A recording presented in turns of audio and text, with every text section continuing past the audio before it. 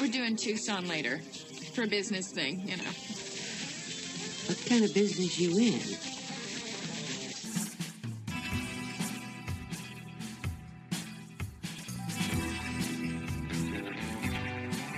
One career all females have in common, being a woman. Something's crossed over. When I'm good, I'm very good. But when I'm bad, I'm better. Fasten your seatbelts. It's going to be a bumpy night.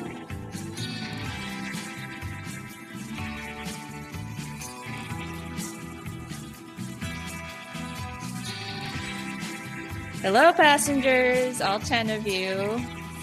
Hello.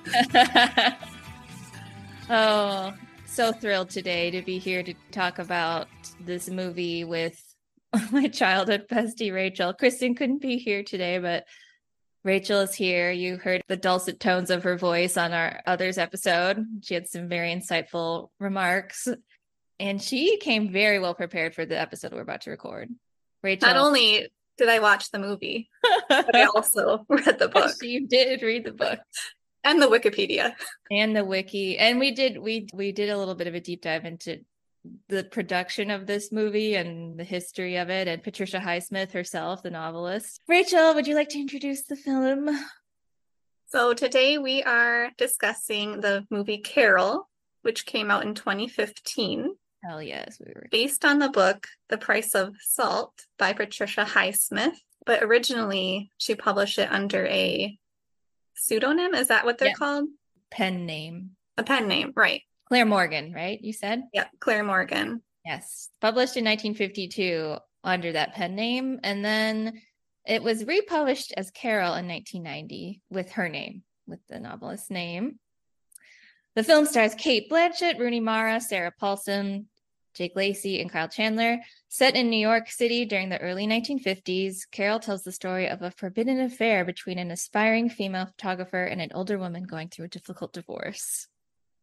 It's going to be really hard for me to not talk about the book.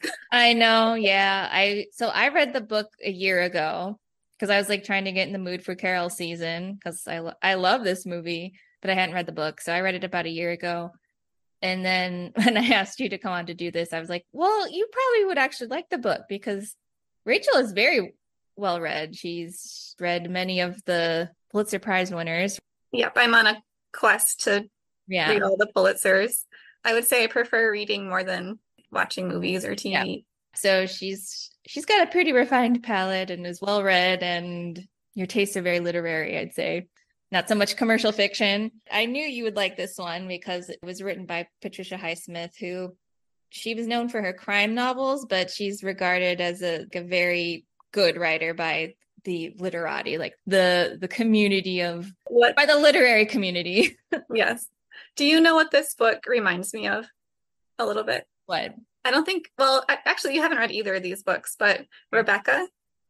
Oh, Daphne du Maurier. Daphne du Maurier, because she was pretty she's a very suspenseful writer. Mm-hmm. And then also the Bell Jar, not in themes, but in like societal expectations and the setting, New York.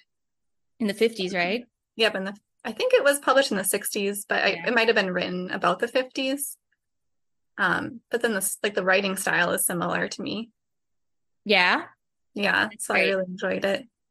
Yeah, you can tell in reading it, she's a very good crime writer. It reads a little bit like a thriller. Did you watch the movie before you read the book, Em? I did. I watched the movie first, and then I was like, oh, I think I'll read the novel. I'm curious, and I really enjoyed the novel. I don't know why I was surprised. Maybe because Highsmith was known for writing Strangers on a Train. That was her first smash hit. And she was in her 20s when she wrote that. Hitchcock adapted it into a film.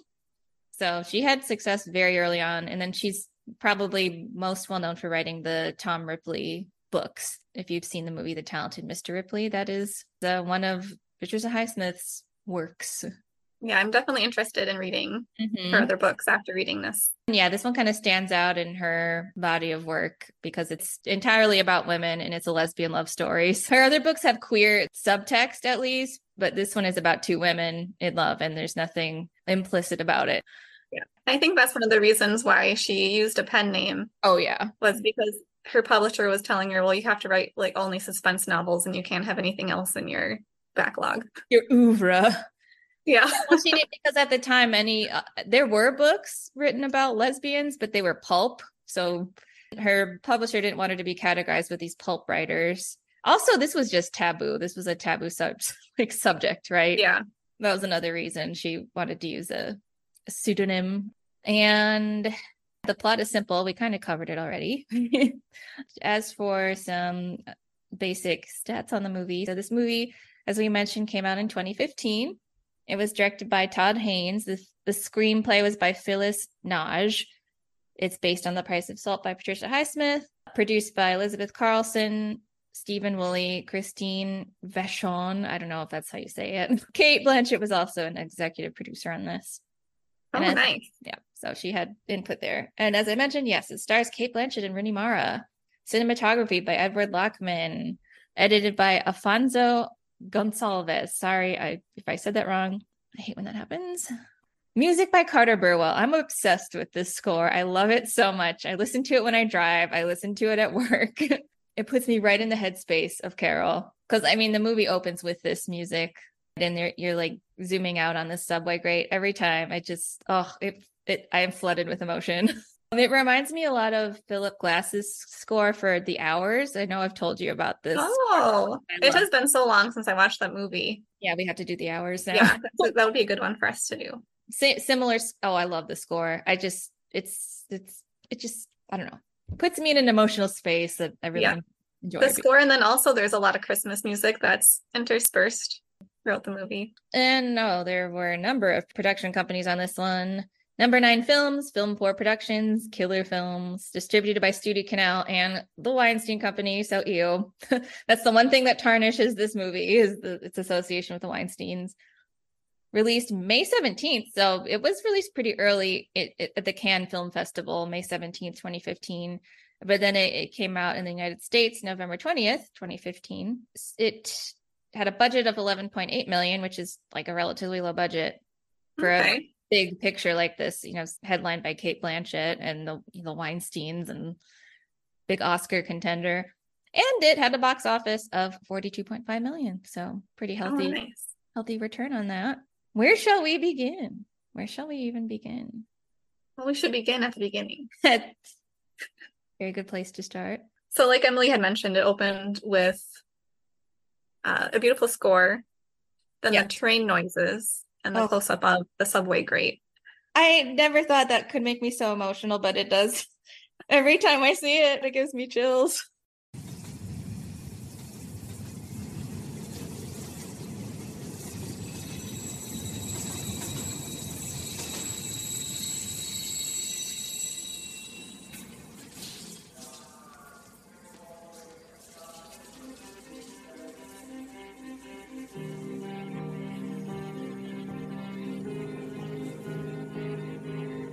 And one of the things that I know that you love about the movie is the beginning and the ending. It's bookended. The full circle. As Carol said, there are no accidents. Everything comes full circle in her letter to Therese. I love how this movie is bookended because that is not in the book. No, it's not in the book. Nope. There were a lot of cinematic choices that were made that I think really enhanced the movie compared to the book. Right, it made it more filmic because no one that adapts a novel, you can't do it literally. It's a different medium. You can't just shoot page by page. So yeah, the Phyllis Nage had to make some choices here along with the director on how they were going to frame this story and divert from the source material. I've watched a lot of interviews about this movie because kind of obsessed with it, but both Phyllis and Todd Haynes, the director, they talked about how their love for this movie that came out I think in the 40s called Brief Encounter.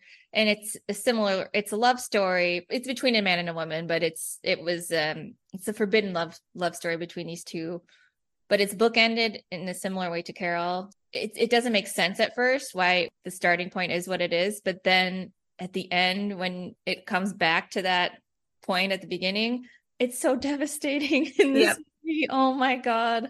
And it's just so interesting to watch because you have an idea of what happened already, but then to know the characters and then to watch it again, it was a really smart decision to do that. Very But impactful. we should talk about the inspiration for the novel. Oh my God. I'm obsessed with this. Okay, Rachel, do you have the information? I have several tabs open with articles about this exact incident, but maybe you already have all the information. I have it from the afterword from Patricia Highsmith herself. Okay. So Patricia Highsmith took a job working at a department store over the holidays. But in the afterword of her book, this was written in 1989, but the book was published in 1952. So this was an afterword that she wrote along. I think it must have been when she republished it as Carol. Carol, and with her name. But she's talking about her experience working at the store. And she says, one morning, into this chaos of noise and commerce, there walked a blondish woman in a fur coat. She drifted toward the doll counter with a look of uncertainty. Should she buy a doll or something else? And I think she was slapping a pair of gloves absently into one hand. Perhaps I noticed her because she was alone, or because a mink coat was a rarity, and because she was blondish and seemed to give off light. So she ends up buying a doll, and Patricia writes that I wrote her name and address on the receipt because the doll was to be delivered to an adjacent state. It was a routine transaction. The woman paid and departed, but I felt odd and swimmy in the head, near to fainting, yet at the same time uplifted, as if I had seen a vision. Wow. Rachel, thank you so much for reading that. I die when I hear that story. So that was from the afterward she wrote years and years after this happened. But did you read into more about this person? Yeah. I have read a couple different sources, so I'm not sure what is all accurate and what's not. Yeah. I have this New Yorker piece that came out. Let's see, what year was this? In 2015. So right when this movie came out, the New Yorker had this piece called Forbidden Love it was written by Margaret Talbot, but it's about Highsmith and the incident that inspired this novel that has endured to this day. It goes into a little bit more detail. It does say Bloomingdale's in this. There was another account that said Macy's, but either way, Patricia Highsmith was 27 at the time, and she had already completed Strangers on a Train, but it would be a year before that was published. So she was short on cash. She had to take this seasonal job as a shop girl, which I think she found pretty demeaning. We've been there. Yeah. Oh my. We will get into this. Okay. This says she took the job in part to pay for psychoanalysis.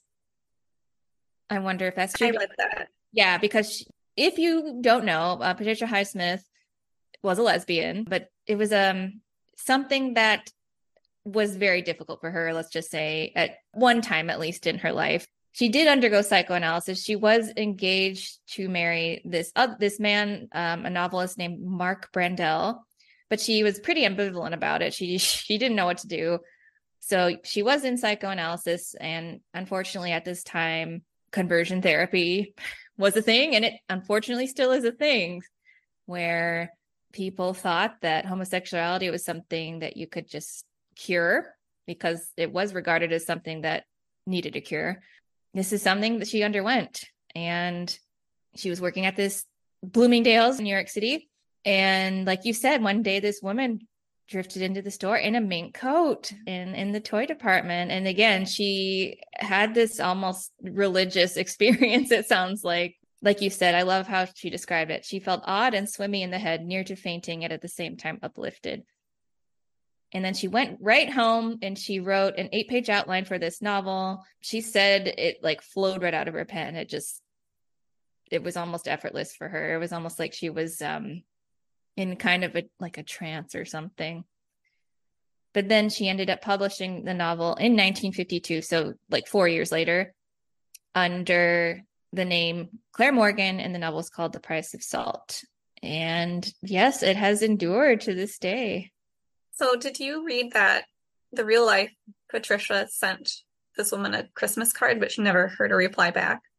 I read in the New York, so this is very, very sad. I mean, also disturbing because apparently Highsmith memorized this woman's address Yeah, I heard. I Yeah. read the same article, I'm sure. She did. Yep. So she memorized this woman's address because back in the day you would fill out like it was called a COD slip, a cash on delivery, which is what in the movie that's how Carol pays for the train set. It's a train set in the film. But this woman whose name was Kathleen Sen, she filled out the slip, and because it seemed like Patricia Highsmith instantly fell in love with this woman and became kind of obsessed with at least the idea of her. She memorized her address, which was in New Jersey, and one day took it upon herself to drive out there.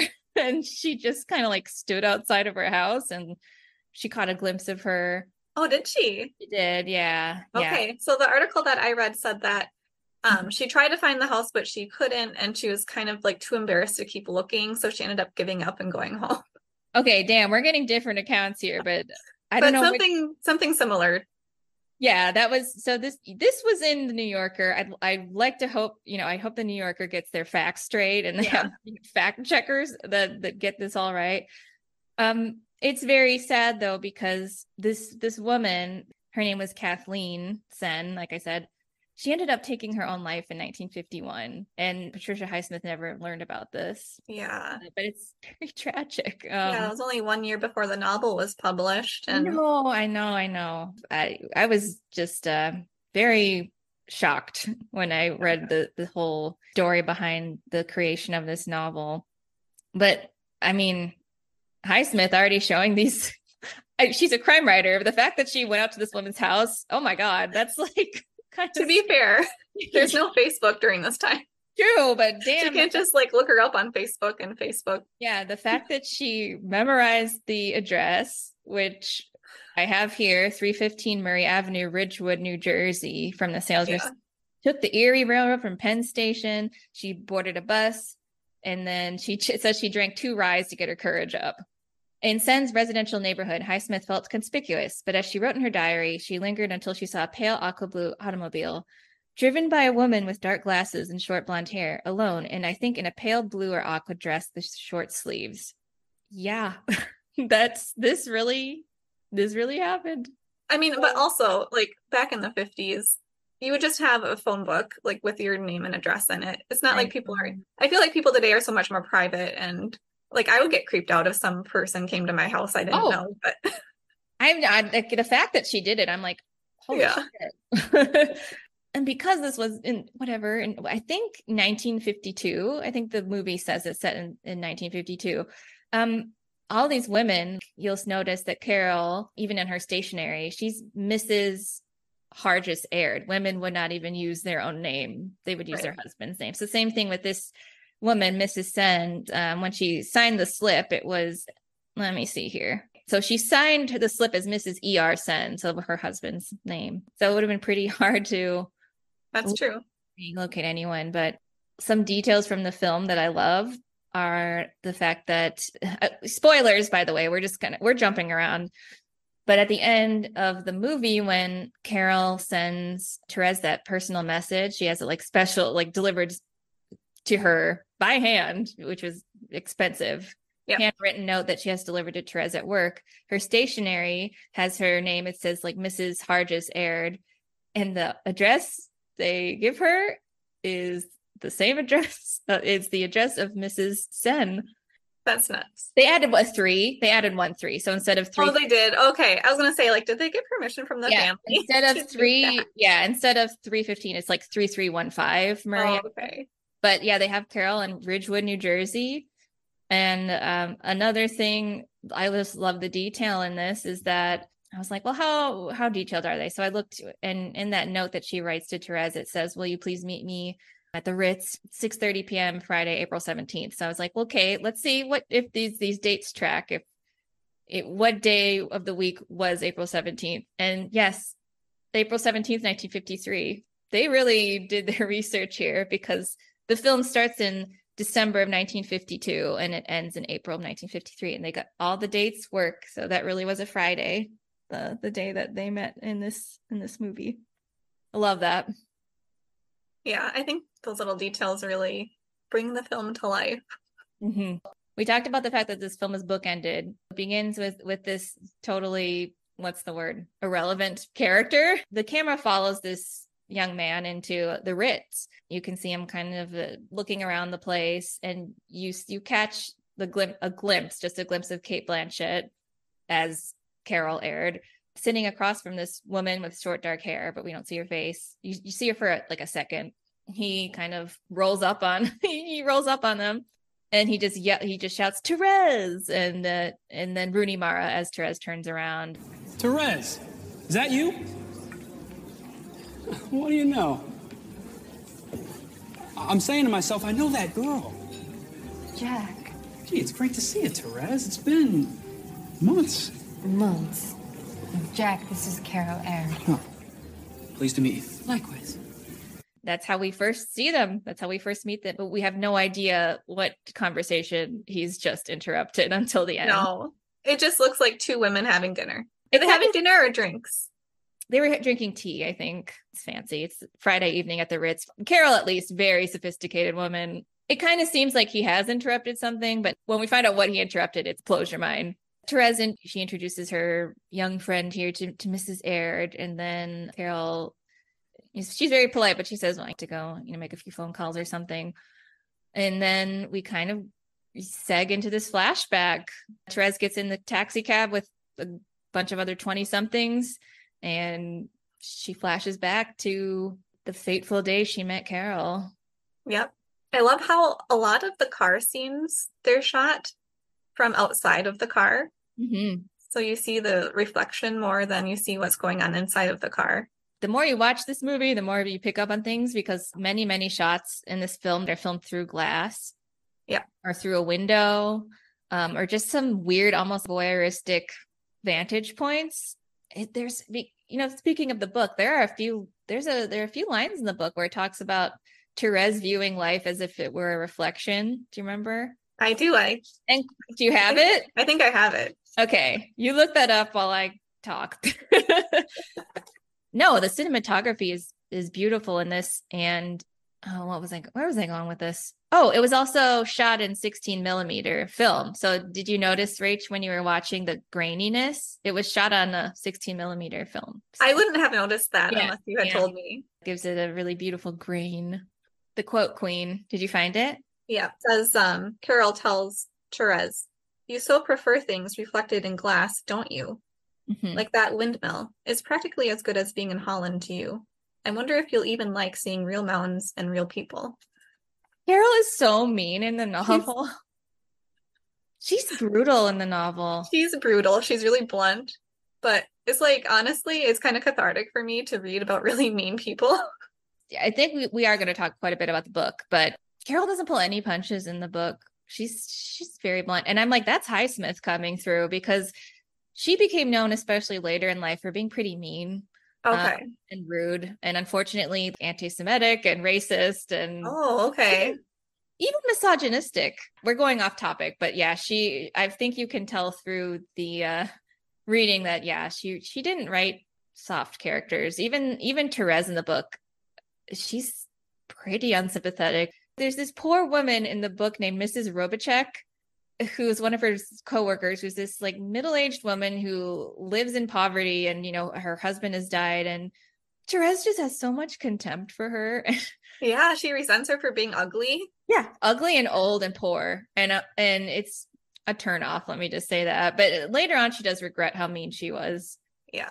At least in her actions, because privately she's having these pretty unkind thoughts, but she does visit this woman, and then she later on sends her a sausage or something. But yeah, it was a nice gift, because she could live off that sausage for a couple of weekends of it. Yeah, I mean the characters in the book, not particularly likable. Like no. Therese has a pretty sad backstory in the book. Yes, and that was not discussed at all during the movie, which I found surprising. Some differences in the book. So this is all out of sequence. We're just going with it. This is organic. We're going with the flow here. Okay. In the book, Therese is 19, a baby. Probably wouldn't be regarded as a baby in 1952, but no. Today we would certainly say that's a baby. I think my grandma got engaged when she was 16. Yeah. So yeah, I work at Arizona State, and I have student workers, and they're all, 18, 19. And I'm like, God, they look 12, they look so young when I just imagine Therese in the book. People did one look, of your students. yeah, people did look older back then, though. Like you could see a picture of a 19-year-old and she looks 30. Well, that's just, I think, because of the style. Yeah, the styling and stuff. And even the way people carry themselves. Yeah. Because you see photos of like people, like yearbook photos from the 70s, and you're like, no way is that person 18. 18. Yeah. There is no way. They must be 30. Yep. Well, when Kiki and I covered Harvey Girls, that movie has Judy Garland, who was really young, but it had Angela Lansbury, who was like 20, 21, but looked like 30 to 35. So I was so surprised to learn that she was like 20 when she did that movie, just because of how they styled her and how she behaved and sort of carried herself. So yeah, Therese is 19 and she has pretty sad, her backstory is sad, where her father died when she was young, and then her mother, who did not care for her that much, left her at essentially an orphanage. It was like a girls' school, like an Episcopalian girls' school run by nuns. So she's very much alone, but she does have a relationship with this guy named Richard, who is barely in the movie. Like he's in a couple of scenes, but he's definitely in the book a decent amount. Mm-hmm. Yeah, Carol in the book is like 32. Yeah. Young. Cate Blanchett was around 45 and Rooney Mara was like close to 30. Mm-hmm. So they aged up the characters. Aged up the characters, but similar age difference. Yeah, like a 15-year year age difference. Yeah, where were we, Rach? I don't know what, like... What are we talking about? We're talking about Therese. Oh yeah, we're talking about, I was surprised that Therese's backstory wasn't in the movie, because I thought it added a lot of what she's seeking from Carol could be mommy. Like, she has mommy issues. She has all the mommy issues. And then we learned that Carol is going through stuff with her daughter. So Carol has like a need to... Well, there's a funny story about that, Rachel, where I've been listening to this podcast called Sundays with Cate, and this guy loves Carol. He loves Carol. He loves Carol Blanchett. No, he loves Cate Blanchett. So he devoted his entire podcast to Cate Blanchett, but he loves Carol, the movie. He did like 4 or 5 episodes just about this movie. But one of the guests he had on was like, oh yeah, if you notice in the background at the toy store, jumping ahead, there's a sign that says mommy's baby. And they're like, and that is the plot of Carol. Literally. And the fact that they had Rooney Mara look like the little girl. She looks like Rindy. They have the same haircut. It's like that was not an accident. No, but it was so like apparent throughout the book.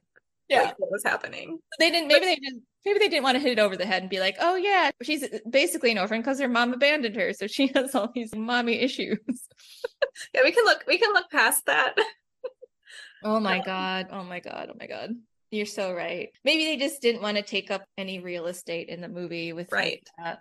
If you think about the movie's 2 hours long, and that's a pretty lengthy movie. That is a long movie. But there's nothing in there that I would feel that they would cut. I feel like they've condensed everything as much as possible. They did. I think it's really well made. It's well paced.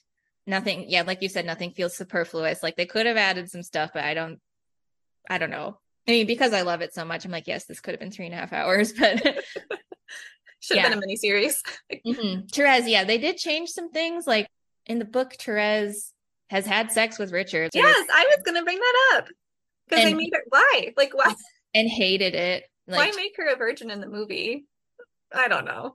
And especially because Rooney was like 30. Are we supposed to assume she's 20 years old in the movie, even though she's a 30-year-old woman playing this character? It's just, I don't know, but it's like, okay, so she's never had sex with Richard. Can we assume she's had sex with another person before? So she's not a virgin. It just seems like she's played very much like this innocent, completely inexperienced person. Maybe because they didn't include all the mommy issues, they wanted to bring in a different element in that sense. I don't know. But I was like, because in the book she has a pretty unsatisfying physical relationship with Richard.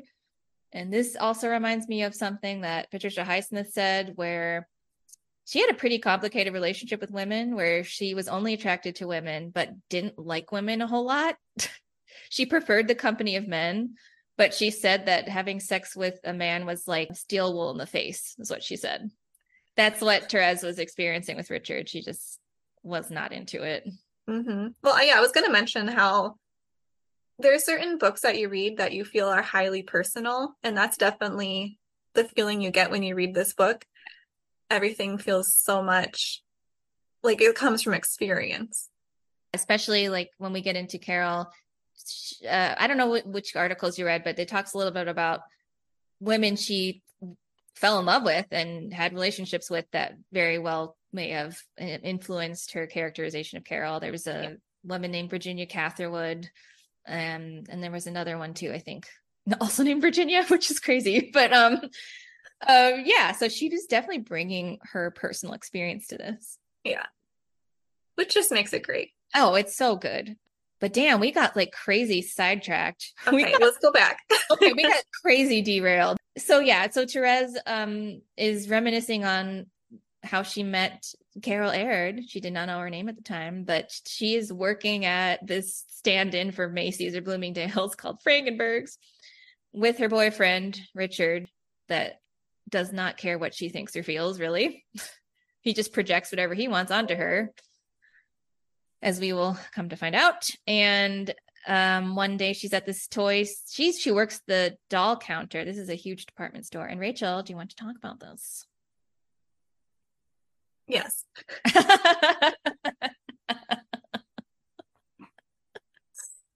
It is. First of all, it is so cute that she goes in there without her Santa hat on. Every other employee is given a Santa hat while they're walking into the store. And then she's just standing there without it. And then the manager is like, put that hat on. You love her manager that's pissed off all the time. Yeah. You know what I noticed, Rach? She looks like Karolina Zabrowska a little bit. Oh, does. Yes. She has like cat eye glasses, but she's always pissed. I'm like, that was a good choice. Yeah. Her manager's angry all the time. Yeah. And the guy who just says compliments of the season like 80 times. Did you ever have to wear a Santa hat, Rachel? I know it. No, I didn't, but I wouldn't have been mad about it. You would have been mad? No, I wouldn't have been mad. Oh, no. I would have gladly worn a Santa hat. You would have looked cute in it because you got the red hair. It would have been cute. Yeah, Rachel and I are coming to this with personal experience as well, because I did the exact thing that Therese and Patricia Highsmith did, which was during Christmas season one year as a young lady.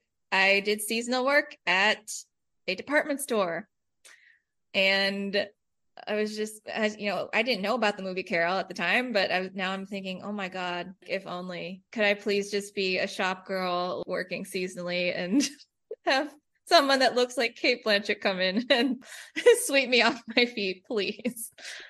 And I was working retail for probably 6 years. Yes. At a sporting goods store. Rachel did. And I was swept off my feet. Not by Carol. Not by Carol. We both have some experience of this, but yeah, but it hit you right in the feels if you've ever worked retail, of just like how busy it gets during the holidays. Mm-hmm. And that would be the time where you would probably see some affluent person come in and buy Christmas gifts. Oh my God. So she's working at the doll counter. I love how this is shot. I scream internally or literally. I scream every time I see this, Rachel, when she looks up and she sees Carol. Oh my God. I don't know how they accomplished this. The director, the cinematographer, but she really is a vision. She's in that mink coat like Patricia Highsmith described, and she's wearing bright red lipstick. She's got red nails, and she has like a red hat on. Yep. Meanwhile, Therese is sitting there with her employee uniform on. Yeah.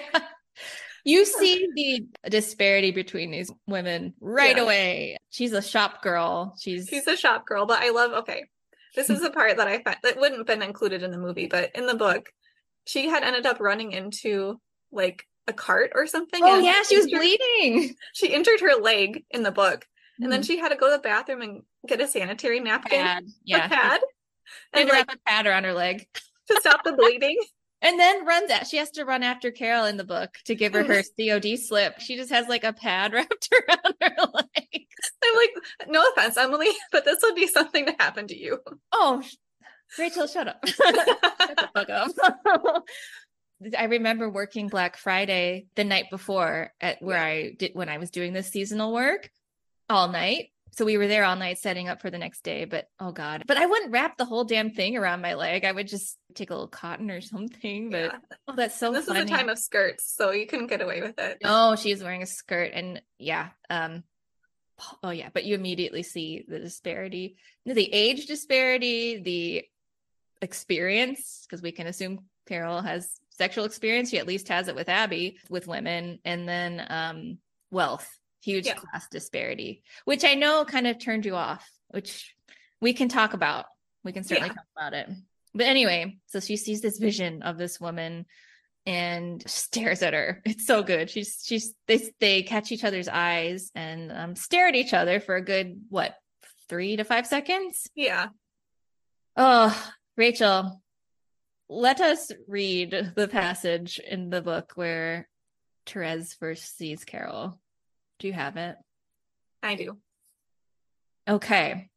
Their eyes met at the same instant. Therese glancing up from a box she was opening, and the woman just turning her head so she looked directly at Therese. She was tall and fair, her long figure graceful in the loose fur coat that she held open with a hand on her waist. Her eyes were gray, colorless, yet dominant as light or fire, and caught by them, Therese could not look away.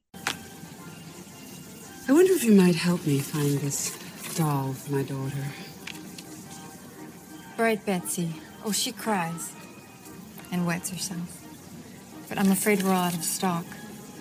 Oh, left it too long. Well, we have plenty of other dolls and all kinds, actually. Right. What was your favorite doll when you were 4? Me? Well, not many, to be honest.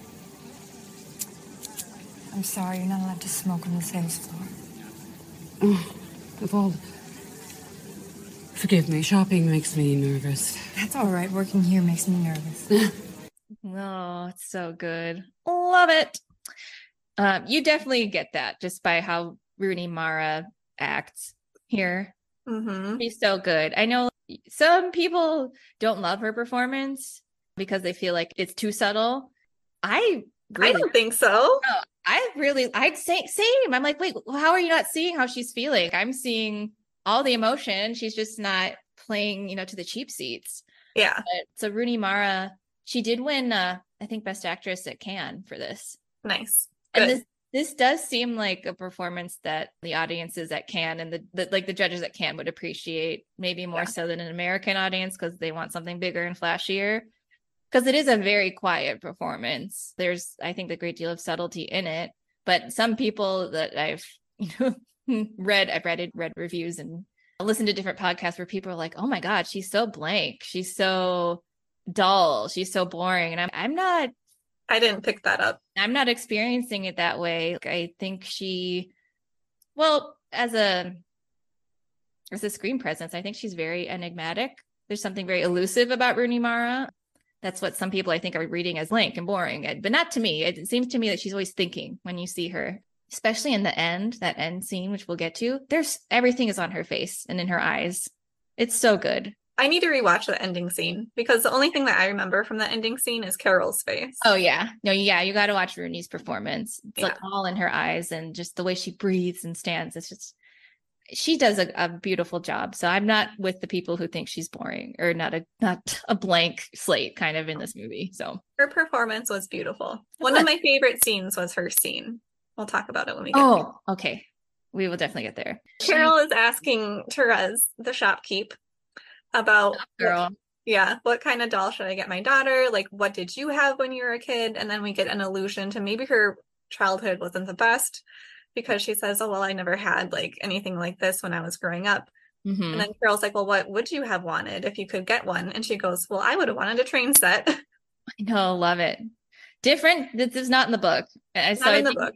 I think this was Phyllis Naj's way of showing, like, I think the point was that this whole interaction between these two is completely coded, where everything they say has a different meaning. So when Therese is saying, "I like train sets, I'm interested in train sets," she's saying, "I'm not like other girls." Exactly. Like she is. She's saying, "I'm not like other girls. Are you like other girls?" And so, she goes, "No, I'm going to get the train set." It's like, oh, okay. So they're kind of feeling each other out here a little bit. I think especially Carol, but what do you think? Okay, I didn't really look into this, but what do you think the trains mean? Yeah, good question. Well, there's the idea of getting away, right? Like Therese wanting to get away and kind of feeling trapped in her life. There's that. I think the screenwriter, who I think was the one person that stayed on this project from the beginning, because this project was like, it was first proposed in like 1997. So it took forever. It was in development forever. And so Phyllis Nage was like the one person that was on it from beginning to end. Wow. Love it. She did a great job. She herself a lesbian, and she knew Patricia Highsmith. She no knew way. her quite well. Yeah. That's amazing. So what Patricia Highsmith passed away in 95? In 95, yeah. Okay. Yep. So Phyllis Nage knew her personally. And so she was the one who developed this screenplay and stayed on, years and years of it being sort of in stagnation and nothing happening and people dropping out of the project, whatnot. But I think she does a great job of just making things work double time, triple time, where she's like, you can't just have one thing do one thing in a good screenplay. It has to be doing several things.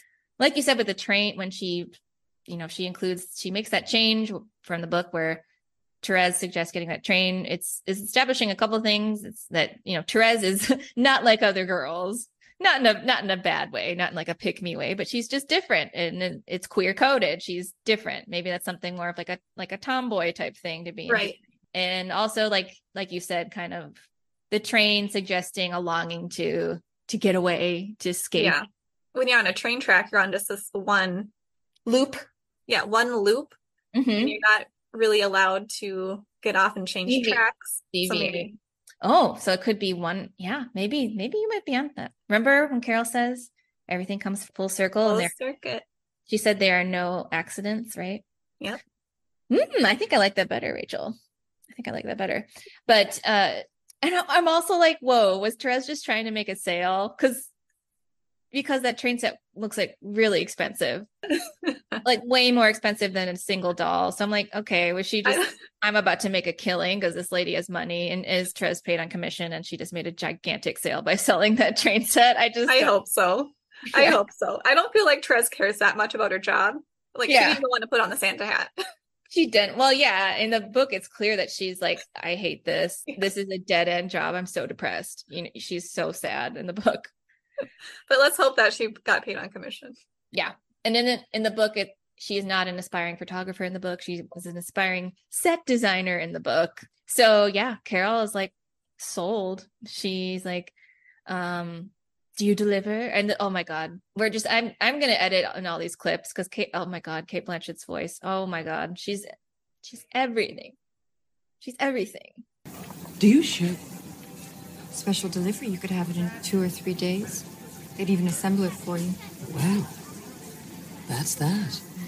Sold. Shall I pay now? Oh, yes, of course. You need your account details and your shipping address. Of course. I love Christmas. Wrapping presents and all that. And then somehow you wind up overcooking the turkey anyway. Done. Where'd you learn so much about train sets? Oh, I read. Too much, probably. It's refreshing. Thank you. She's so intimidating. Yeah, she is. If you were the shop girl, you just made this huge sale to this woman. In the book, she's like fumbling around, trying to like keep her head together. She is just dumbstruck from the second she sees her. And I think in the book, there's something about, she says something like, this woman can see right through me and knows what I'm feeling right now. But yeah, Cate Blanchett, oh my God, she's just so tall and she's so elegant, and she just oozes glamour and sophistication, wealth, mystique. Oh my God. And I love when she starts smoking and Therese is like, I'm sorry, you can't smoke on the sales floor. Oh yeah. Like in 1952, you couldn't smoke on this. Wow. Okay. I figured you could smoke anywhere you wanted. They could smoke in hospitals. Right. You can smoke in a toy store. Airplanes. Yeah. But I was also like, wow, she actually stood up to Carol. If it were me, I'd be like, I'm not going to say anything. You do what you want. But she's probably afraid of her manager. Her mean boss. Pissed at her all the time. Oh, I love when she's like, well, I'm convinced or something. She finally says, yes, sold. And then Therese stares at Carol for like 3 seconds. And then Cate Blanchett is like, shall I pay here? And she's like, oh yeah, I love it. Oh my God, it's so good. She's just beside herself. It's so cute. So Carol ends up leaving behind a pair of gloves. Yes. Rachel, was this intentional? Did she do that on purpose? Good question. I don't think so. You don't think she did? Why not? Why don't you think she did it on purpose? Because this was something that was added. But I guess movie Carol, yes. Movie Carol is different.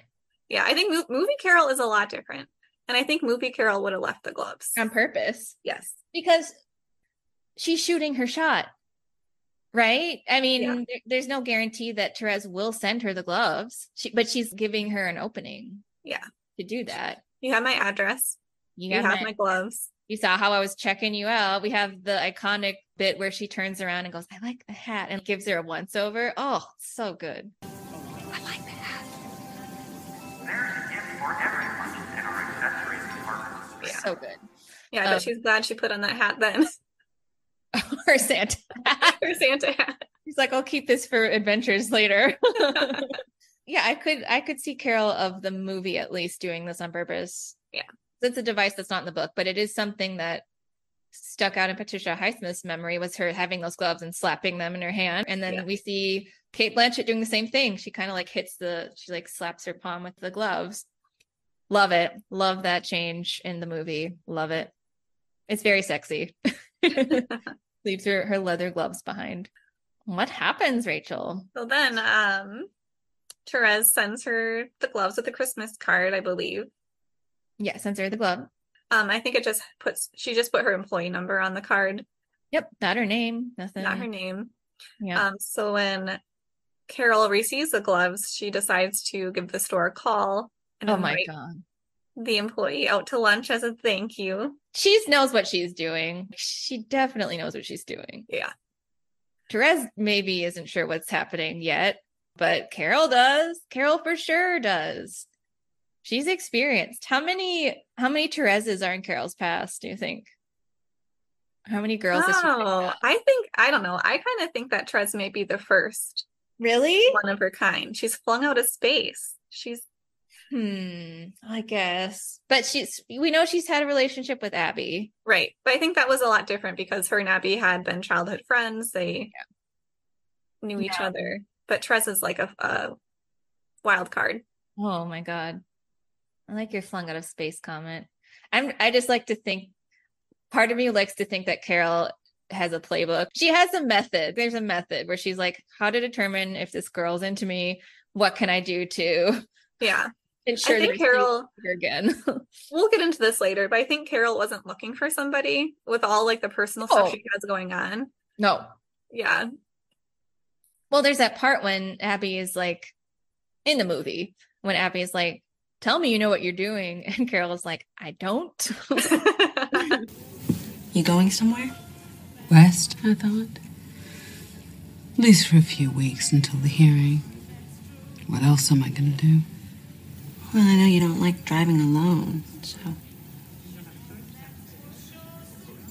She's young. Tell me you know what you're doing. I don't. I never did. It seems like she's kind of just following her instincts. Yeah. Anyway. So they meet for lunch. Therese is on her lunch break from work. Mm-hmm. They go to a fancy restaurant. Oh my God. And they order creamed spinach over poached eggs. Which is such like an old person. Oh God. So disgusting. Did you watch that video I sent you, the Kate McKinnon? I did. Where I think it was like, I don't know, for the Independent Spirit Awards, Kate McKinnon, they did a thing where they edited clips of the movie, and with Kate McKinnon and like Wanda Sykes shows up, I think. and Kumail Nanjiani, where Kate McKinnon she's playing Carol in this, but when she orders that, Kumail Nanjiani is like, that is all right, that is our most disgusting meal. But then Therese follows suit and just orders the same thing because Therese doesn't know what she wants, Rachel. She doesn't know what she wants. She probably doesn't want to like sit there and look at a menu. No, she's like, I need to not waste my time here. I am going to devote all of my attention to Carol. And the outfits are to die for in this movie. Carol's gray suit with the red scarf. So good. Yeah. She always has some kind of red on, it looks like. Yeah. And Therese really does. I mean, she was nearly 30. Rooney was when she played this. She looks like a little baby. Yeah. So slight. And she's wearing this white little blouse and a jumper on. And she just has this haircut of a little girl.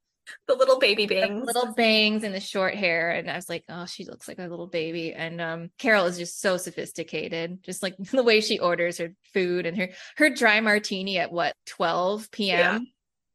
I had to look up what a martini was. It's like vodka and vermouth. That is hard stuff. And to have that at 12 p.m.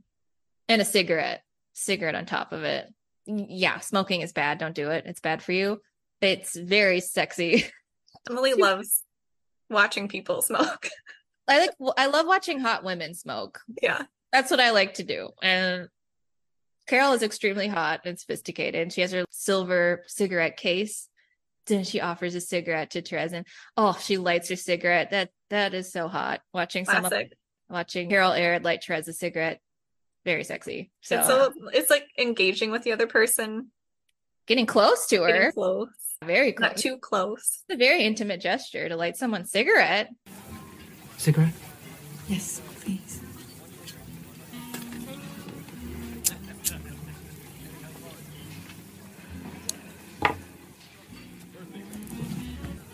So what kind of name is Belivet? It's Czech.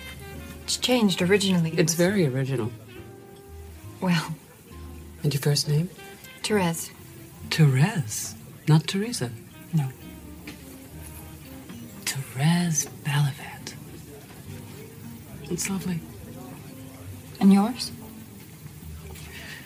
Carol. God damn. Oh, it's fraught. It's very fraught. It's sizzling. This is what I love about the movie, is this scene in the book did seem like a little bit dry. Like you get frustrated with Therese because you're like, girl. Yeah. But the movie, like, you can read like the emotions on all, like each other's faces. I thought it really brought it to life. Yeah. I love how Cate plays this scene. She's making decisions, I think, on the spot, like you said, where she has an idea of what could happen between them and what she might like to happen between them, but she's kind of figuring Therese out while they're sitting there, because she asks her a number of questions. She susses her out. She lets it drop that she's getting a divorce. Mm-hmm. And she's asking Therese, do you live alone, Therese Belivet? And do you live alone, Therese Belivet? I do. Well, there's Richard. He'd like to live with me. Oh, no, it's nothing like that. I mean, he'd like to marry me. I see. And would you like to marry him? Well, I barely even know what to order for lunch. Therese is like, well, Richard, he'd like to live with me. And then they don't show Carol's reaction, but we can make assumptions about the kind of face she made by Therese going, oh, no, it's nothing like that. He wants to marry me. Carol goes, well, would you like to marry him? So she's figuring things out here. And then Therese gives the classic Therese answer, which is, well, I don't even know what to order for lunch. Mm-hmm.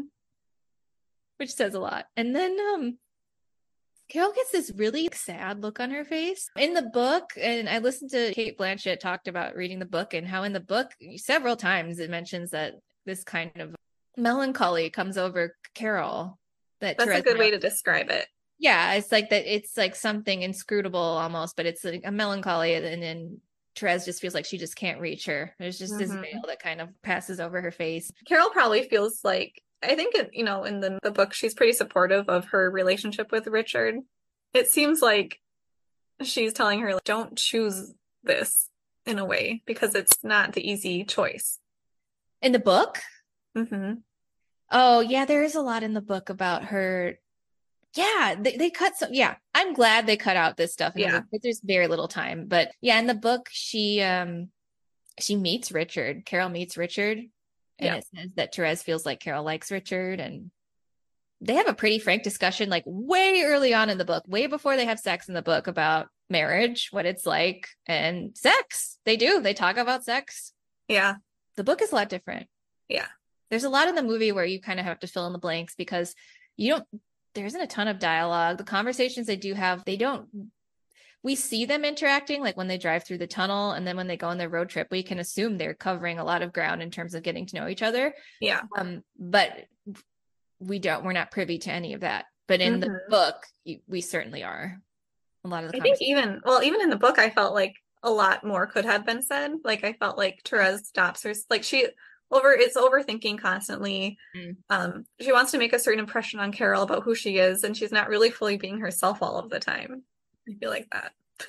Yeah, and how much of Carol is she really seeing? How much is she projecting onto Carol? How well does she actually know Carol? But like, I feel like none of this really matters, because in real life, when you meet somebody, you can have that initial spark and nothing really matters about them. You just have that chemistry. And you're like, I want to explore this. Yes. And that's probably what drove Carol, where she's like, is this the best idea right now? No. I remember thinking that, like, Carol, what are you doing pursuing this relationship when you're in the middle of this divorce/custody battle where things are in a delicate place right now for Carol? And I'm like, what are you doing? Chasing this girl? But also, yes, do it. But yeah, it's kind of like against their control. Like, they're so into each other. They're on the train and they're just going on one path. Yeah. How do you feel about their on-screen chemistry, these two? I like it. I think it works. Yeah. Yeah, I think there's a lot of tension between them, especially at the house when she eventually goes to Carol's house. There's that moment when, in the book, Carol comes up behind Therese while she's playing piano, and she just rests her hands on her shoulders. And the way Therese reacts, there's so much tension between them. That house scene. So when they're at the lunch, Carol suggests that Therese come over to her house on Sunday. Bold as hell.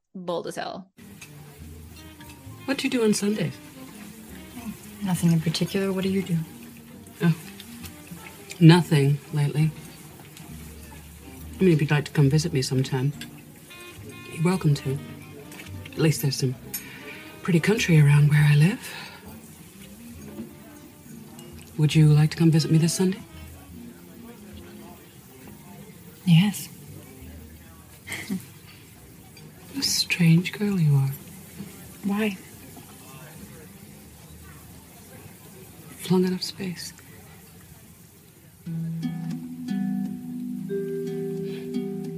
Therese is like, hell yeah.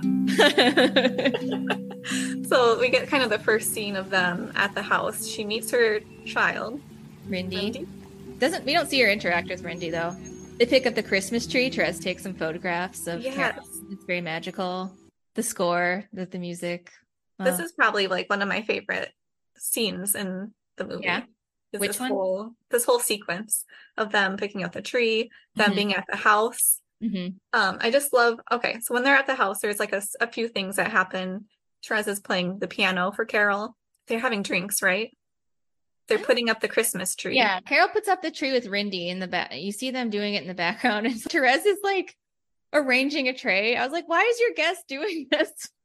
It was weird. But then later on, we see Carol trying to wrap the train set, sitting on the floor, and then Therese is trying to play. She's attempting to play the piano. It's not very good.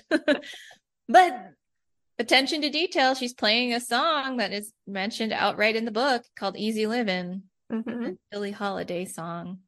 And they have a little bit of a conversation where Carol kind of asks Therese what she would like, what she wants to do with her life. And Therese she's lacking in confidence. She wants to be a photographer, but she doesn't have a great camera, and she's not very experienced with like human subjects. Were those pictures of me you were taking at the tree lot? Sorry, I should have asked. Oh, don't apologize. I've just been trying to. Well, I have a friend who told me I should be more interested in humans. And how's that going? It's going well, actually. I'm glad. Oh, and then she says, I have some photographs hanging up in my apartment. And then Carol, of course, she's got to shoot her shot. She said, well, invite me around. So good, so good. Will you show me your work? Sure. I mean, I haven't sold anything or even shown a picture to someone who could buy one. I don't even have a decent camera. But they're all at my place under the sink, mostly. Invite me round. Yeah, she really has to take the lead. Oh, she for sure does. You see how wealthy Carol is when you see her house. And it's just a giant, like a huge house all the way out in New Jersey mansion. It's beautiful. But then they're having a lovely evening. But then Carol's husband comes home unannounced. And I'm like, there's nothing going on. I just love this because it's so innocent in what they're doing. But Carol's face looks like she's guilty as hell. And Harge knows his wife. Harge knows what she's been up to. See, this is what leads me to believe that Abby wasn't the only one. I feel like Carol has a pattern of behavior, as the lawyer says later. I think she has a habit of taking an interest in women. I think the second Harge, his name is Harge, which is so funny. The second Harge clocks Therese at the piano. He's like, oh, I see what's going on here. And I think he came to the house innocently, but then as soon as he sees that Therese is there, he becomes combative. He's scary. I'm scared. He's very scary. He's drunk frequently, drunk all the time, and he's a big man. He's actually scary. When he throws a little tantrum on the floor. He's trying to fix the sink or something, and he's telling Carol oh, actually, his family sucks. In the book, we can see that Carol does not have a good relationship with her in-laws, but they're in the middle of this divorce. So they had agreed that Rindy would stay with Carol for at least Christmas Eve or Christmas Day. But then Harge shows up and is like, well, actually, my mom booked a flight to Palm Springs or Palm Beach or something. Yeah. And I'm taking her. Yeah. Taking her, even though they had already arranged that Carol would have her daughter. It's just terrible. And she's already in bed and Harge wants to come in, wake her up, pack a suitcase, and it's very upsetting. It was all Mother's idea. I'm not ready. She's not packed. She's asleep upstairs in bed. What about my Christmas with our daughter? Sorry, Carol, it can't be helped. The flight's in the morning. And do you think that I've packed already? God damn it! How do you know my wife? Harge, please. I work at Frankenberg's at the department store. I ordered a gift from her desk. I forgot my gloves, so she returned them, and I thanked her. Oh, that's bold. So they're having this big argument, and then how awkward would it be? That's so awkward. Therese? So awkward. I mean, yeah, he's trying to fix something in the sink, and Carol's like, well, what about, my Christmas with my daughter? And he just throws the wrench down and he's like, God damn it. It's very scary. And then he gets up and he's desperate and flustered, and he just goes and he looks at Therese and he's like, how do you know my wife? It's scary. It's real scary. It is. Yeah, it is really scary. And Therese is thinking this is all my fault. What's happening here? Yeah. And then Carol is like, she returned my gloves, and I took her out, whatever. I took her out to lunch to thank her. And then this is the great line where Harge is just like, that's bold. It sure is. It sure is.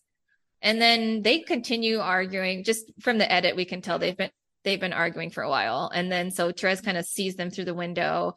Harge ends up taking Rindy, very upsetting, and we see them arguing through the window. Therese does, and she turns up the volume on that record player.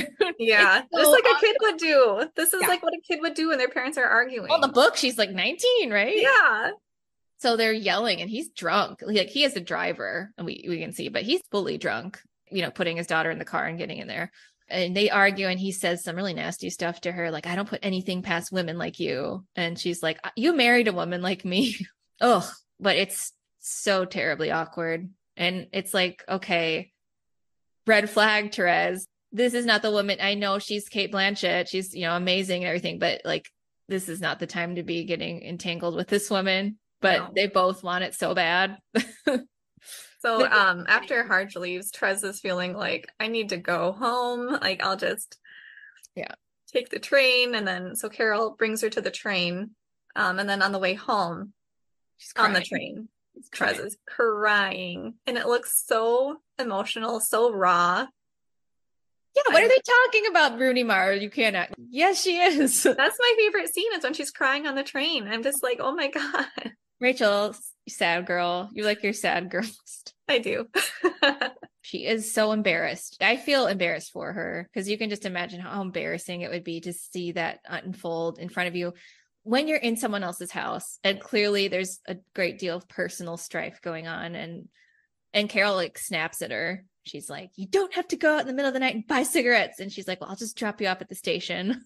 Yeah. And And then to Therese, it feels like, is it over now? Yeah, like, wow, I'm being summarily dismissed. That was extremely awkward. She was having this lovely time with this fascinating, alluring woman, and all of a sudden it ends so badly.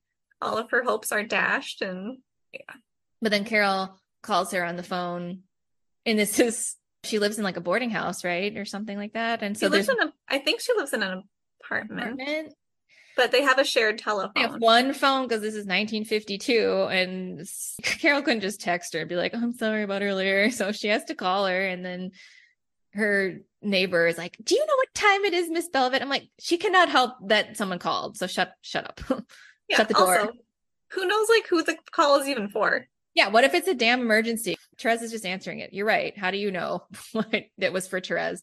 Hello, listeners. I'm interrupting this broadcast to let you know that I'm splitting Carol into 2 episodes. Since we're at the midway point of the story, and I like to make the good times last, I'm going to ask you to stay tuned for Adventures in Waterloo with Carol and Therese next time on Female Driven Podcast. Happy Carol season!